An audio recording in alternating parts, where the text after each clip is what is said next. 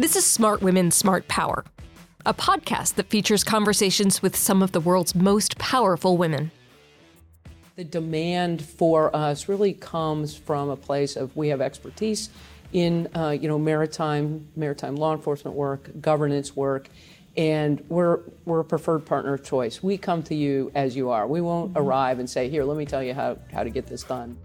We feature thought leaders at all career levels, where we explore, among other things, the many contributions that women make to the fields of international business, national security, foreign policy, and international development. Does having women in positions of power influence the outcomes of decisions in these fields? Why or why not? Join me, Dr. Kathleen McInnis, Director of the Smart Women, Smart Power Initiative at the Center for Strategic and International Studies, for these incredible conversations. The Smart Women, Smart Power speaker series is supported by Citi. On April 4th, Smart Women, Smart Power hosted Admiral Linda Fagan, the 27th Commandant of the United States Coast Guard, and the first woman to lead any military branch of the armed forces. Together, we discussed the U.S. Coast Guard's growing presence beyond America's immediate maritime border, and so much more. Hope you enjoy. Well, first, welcome back. You were here on Smart Women, Smart Power before my time here, 2.5 years ago, and you were serving as the Pacific Area Commander. Yep, and you shared insights on Arctic security, the threat of illegal fishing to maritime security, challenges of managing the Coast Guard, and then COVID. So we're so excited to have you back today as the Commandant of the Coast Guard. But before we get into the substance, right, I would love to know what drew you into the field of national security?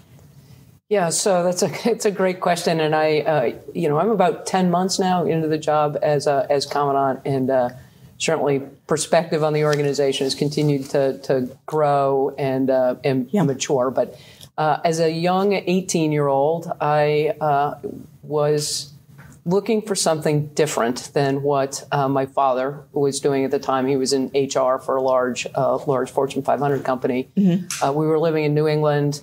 My parents are Midwesterners, and when we moved to the Boston area, the agreement was that Dad got to get a boat. So we found that's how I grew up, was sailing the New England coast weekends and summers. And one of the original services, Revenue Cutter Service, life-saving service, foundational organizations to the modern Coast Guard are heavily invested in New England. And so anytime you're on the water, you see the Coast Guard. And I discovered the Coast Guard Academy as a sophomore in high school, and in fact, never looked back. I only applied to 2 colleges. With hindsight, I probably should have done that a little differently. But you knew. I knew, and I was drawn to the work. I was drawn to the service, and have had the great fortune of finding a calling and a profession and a way of life and sense of purpose that I did not anticipate as an 18-year-old. Over the course of your career, have there been any particular role models that have stood out to you and encouraged you to continue service? Yeah, so there've been several. We were talking before coming here into the studio about Thad Allen, who I worked for as his executive assistant, and it was really. It was a transformational assignment for me, just his leadership, the lessons in sort of civics that I got during that assignment. But another individual who I didn't actually meet until later, who was very transformational for me, was Owen Seiler. Mm-hmm. And he was the 15th Commandant. He made the decision in the late 1975 to integrate the Coast Guard Academy, and all of the service academies have women enter in 1976 and then graduate in 1980. And so when I show up at the Coast Guard Academy in the summer of 1981, we had only just graduated women the year before. Wow. And so I met him several years later at a building dedication, and but for his courage, I would not be sitting here today, but for creating that opportunity for myself and other women. And I'm proud to say now the Coast Guard Academy is 45% women. This was not the Coast Guard Academy I experienced in the 80s, but it is just an incredible place for men and women who are looking to serve the Coast Guard. That's incredible. That's incredible. So turning to the Coast Guard's roles, missions, and areas of operations, many people know the Coast Guard's critical role in protecting our nation's coastlines and waterways, ports, property at sea. But the Coast Guard continues to have a remarkable and growing presence beyond America's immediate maritime borders. I'd love your views on the factors that have led to that change and some of the ways that the Coast Guard continues to pivot to these missions that are well beyond America's shores. Yeah, so one of the things that some do not sort of fully realize about the Coast Guard, we're a maritime constabulary force. So it is important to highlight that we are at all times a military service. We also have authorities as a law enforcement agency and a regulatory agency. And that mix of authorities allows us to create capacity and capability truly globally. We have Coast Guard men and women supporting every one of the geographic combatant commands, so truly serving around the world. As you look at the problem set, and we spoke about the Indo-Pacific region when I was the Pacific Area Commander, and you look at the challenges that small island nations, maritime nations have in the region, the lack of capacity to enforce their own economic zones, their own sovereignty. This is work that's ready-made for the Coast Guard.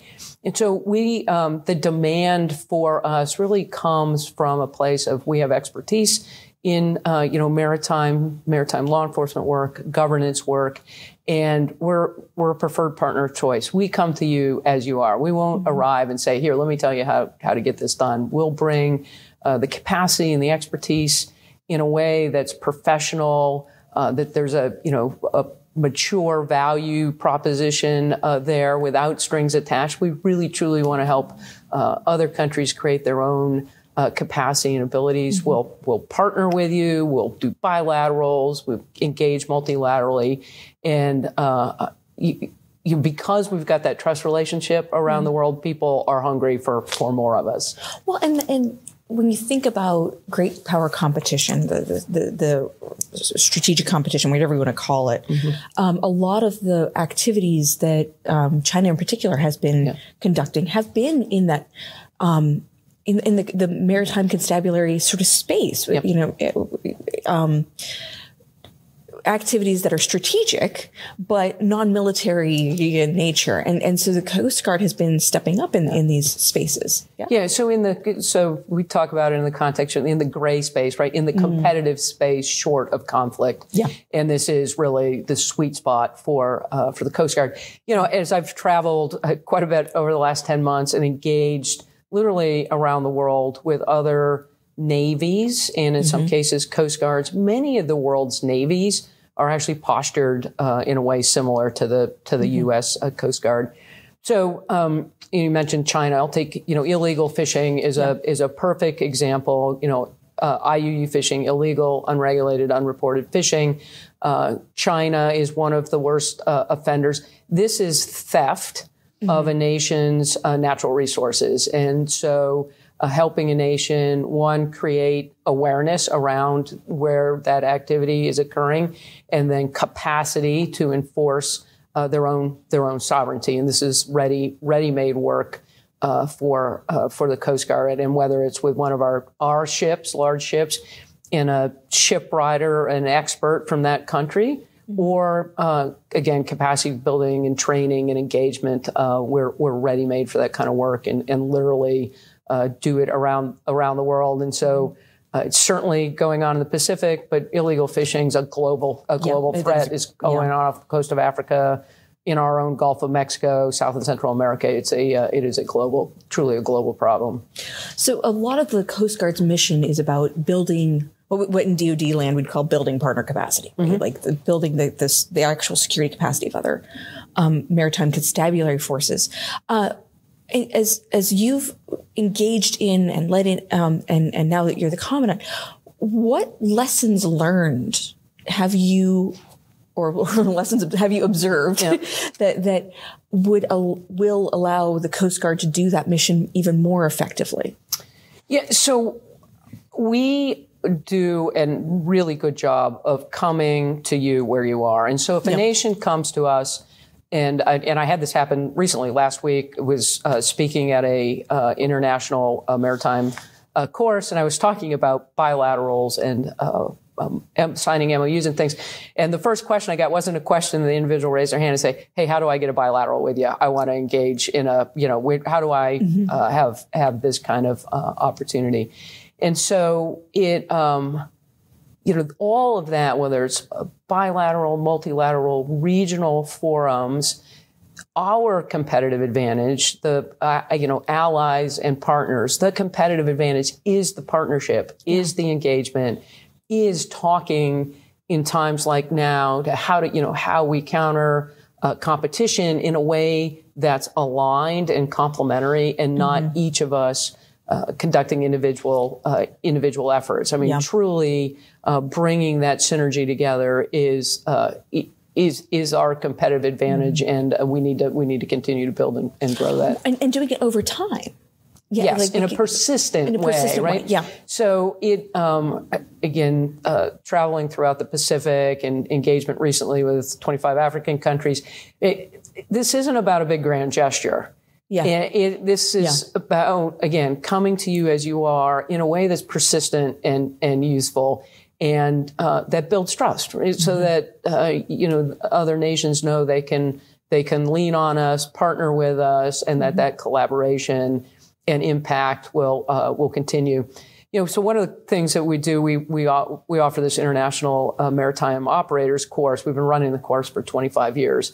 And recently it was at an African Security Summit, and there were about 15 people there who had graduated from the course over the past 21 years. And this speaks to persistence and how much impact that has. They were super proud of their time at the course. They all were serving now in senior roles in their Coast Guards and Navies, and said we're absolutely better for that opportunity. It's fantastic. I mean, and we can't surge trust overnight. No, right? You just can't, you've got to be there over time. You absolutely have to be there over time, and it's just persistent, enduring engagement is what builds trust, and you build trust in the times before the conflict happens. Right now is the time to be building trust. Yes. Well, so turning to the Arctic, your very first assignment in the Coast Guard was aboard the Polar Star, a heavy polar icebreaker. Yeah. So coming full circle, you're now at the head of your service, and the geopolitical dynamics in the Arctic have changed a little bit, just a little. Could you update us on how the Coast Guard is responding to the challenges in the Arctic, and your vision for how the Coast Guard should operate in that environment in the future? Yes, so my first tour was on the Polar Star, and the ship was built in the mid-'70s. Wow. And Polar Star is currently heading north. She's been in Antarctica. Her 26th deep freeze. Wow. This is hard work on a ship. It's hard work on a crew, but she is still getting it done for the nation. Wow. And supporting that critical national security work in Antarctica to make sure that McMurdo Station is resupplied. So I always like to start the answer to this particular question with, we are an Arctic nation. Yeah. And we have, economic interest, national sovereignty interest within the Arctic as it pertains to the coast of Alaska. And so the way you protect your own sovereignty is with presence. And so the Polar Security Cutter, which will be the replacement for Polar Star, we are on budget. We've the 24 budget gets us long lead time materials for a third Polar Security Cutters. We can't field those quick enough. Yep. So having said that, shipbuilding is complicated. These are going to be incredibly capable ships, but very dense ships, and will be a challenge to build. But we're on contract for them. We're working detailed design. I'm really excited about what we will be able to operate on behalf of the nation with regard to surface icebreaking capacity.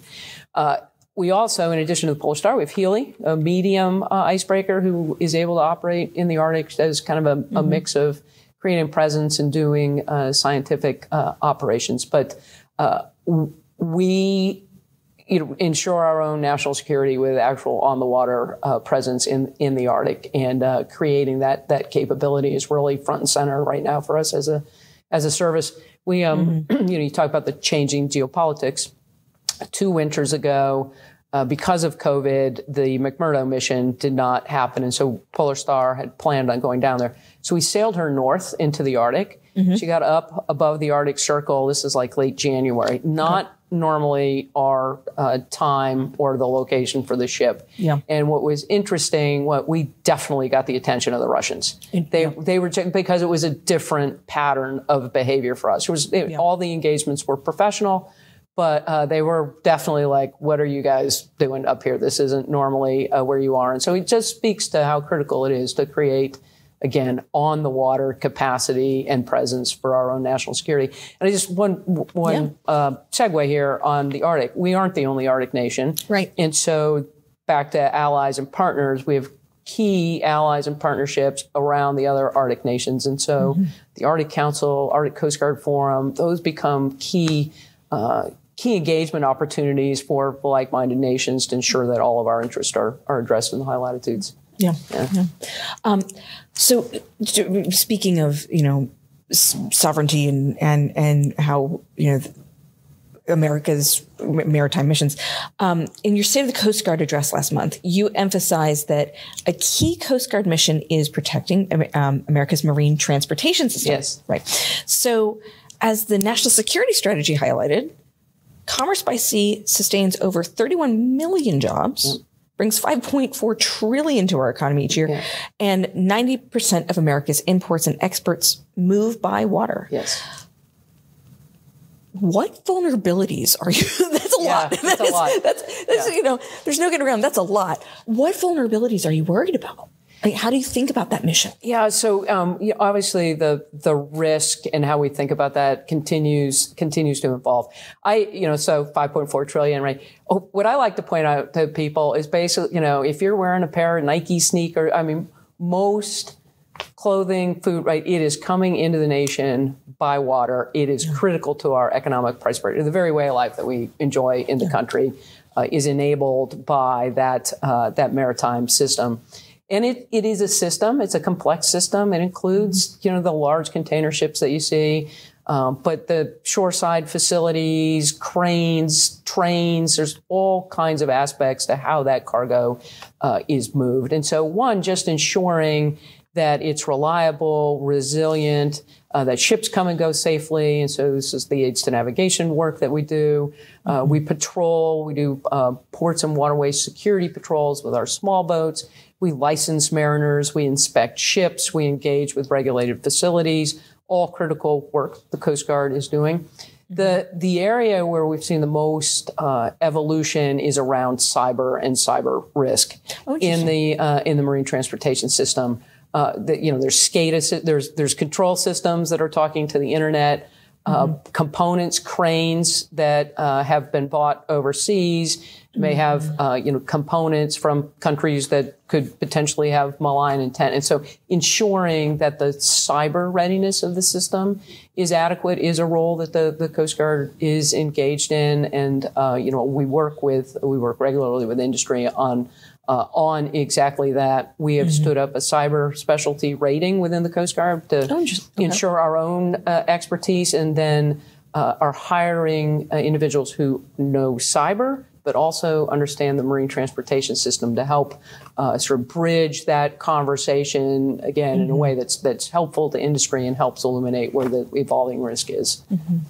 So across the national security domain and discourse, climate change impacts are changing the nature of threats, or at least intersecting with the different threats, and changing how companies and military services operate.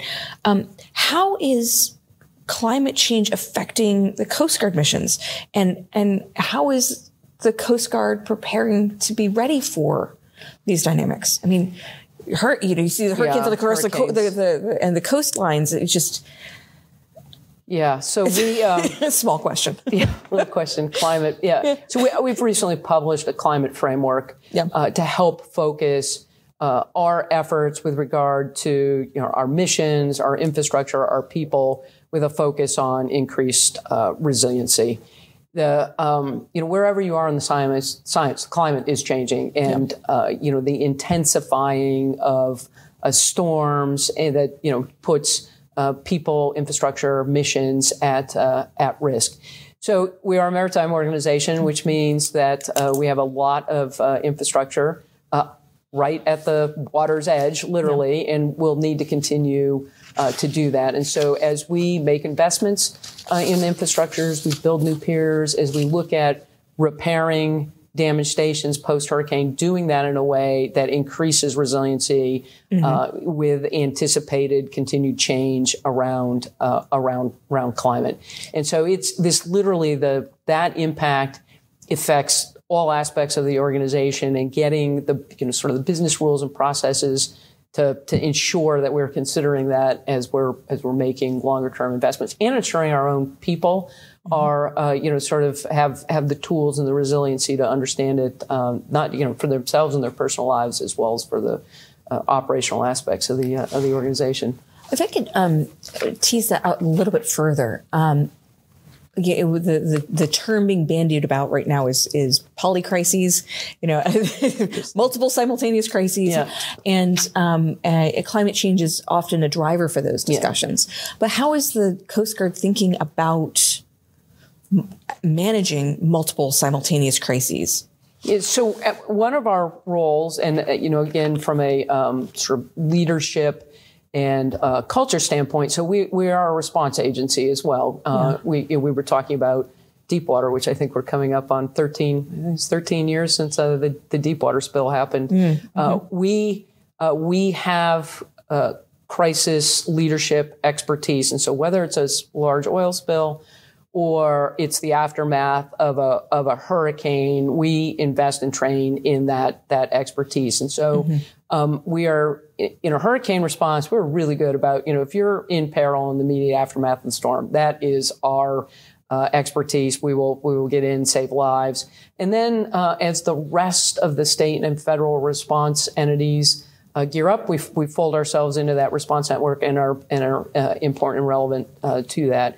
And so the way the Coast Guard is postured operationally, we have units literally all along all the entirety of our coast, and with a command structure, so that if you had a significant event on the West Coast and a hurricane in the East Coast, we easily surge into that opportunity and move resources as we need to. That's not to say if it gets really big and we have a lot of events that we won't find it challenging to create that capacity and readiness. But it's sort of baked into it is baked into the DNA of the organization that we will we're in the life-saving business. We have a very we talk about on-scene initiative and sort of unity of effort. When you talk to coasties, when we talk about C2, we do have a military command and control structure, but it's more about communicating, collaborating, coordinating, and how you do that in the aftermath of an event.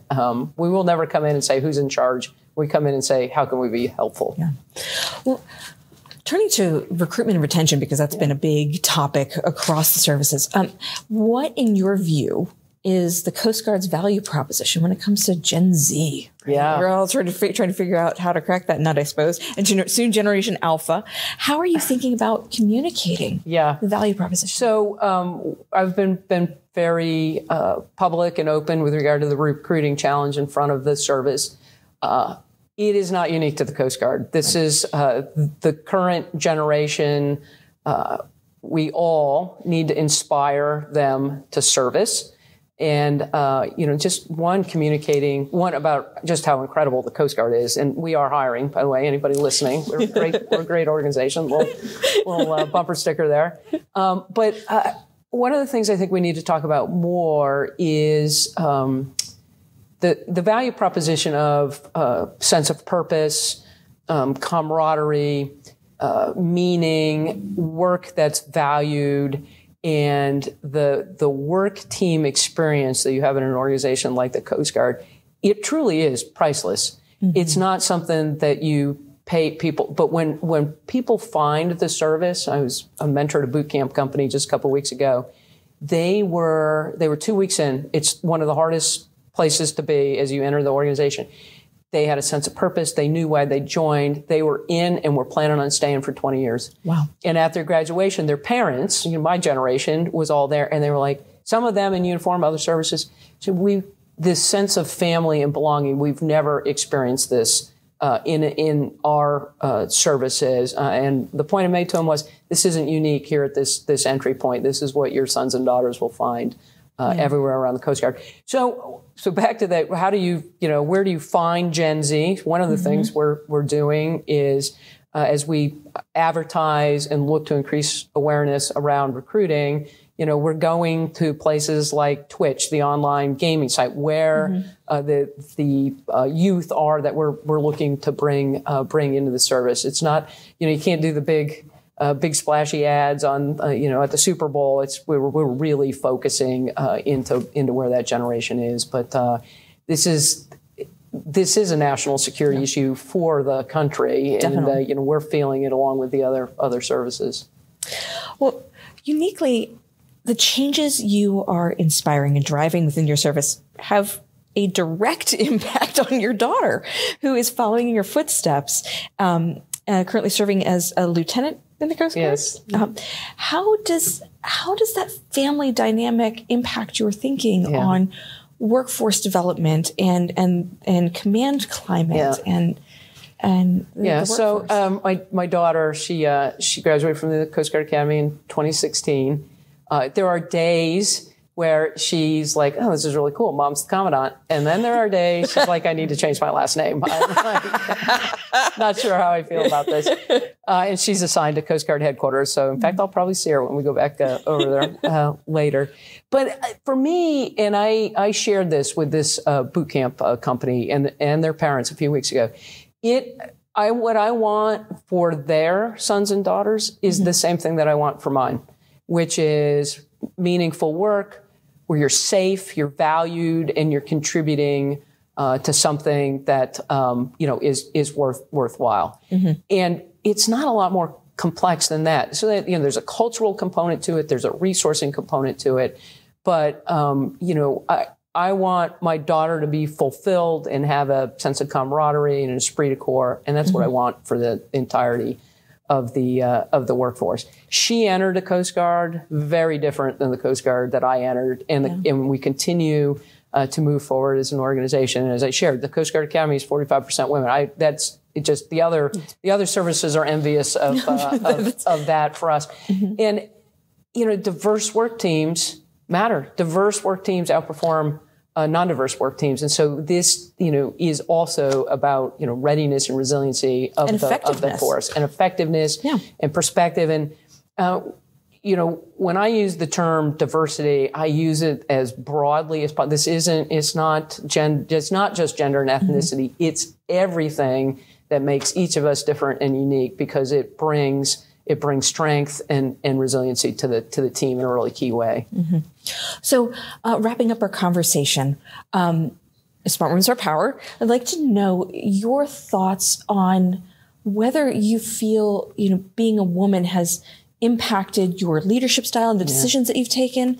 If so, why? If not, why not? Yeah. So, the number of times that I've come out of a meeting, this isn't unique to now, this has been happening for years. You come out of a meeting, and you're talking to a male counterpart and offer a perspective, and they'll offer a perspective, and I think, were we even in the same room? Right? It was so different what they took out of the meeting.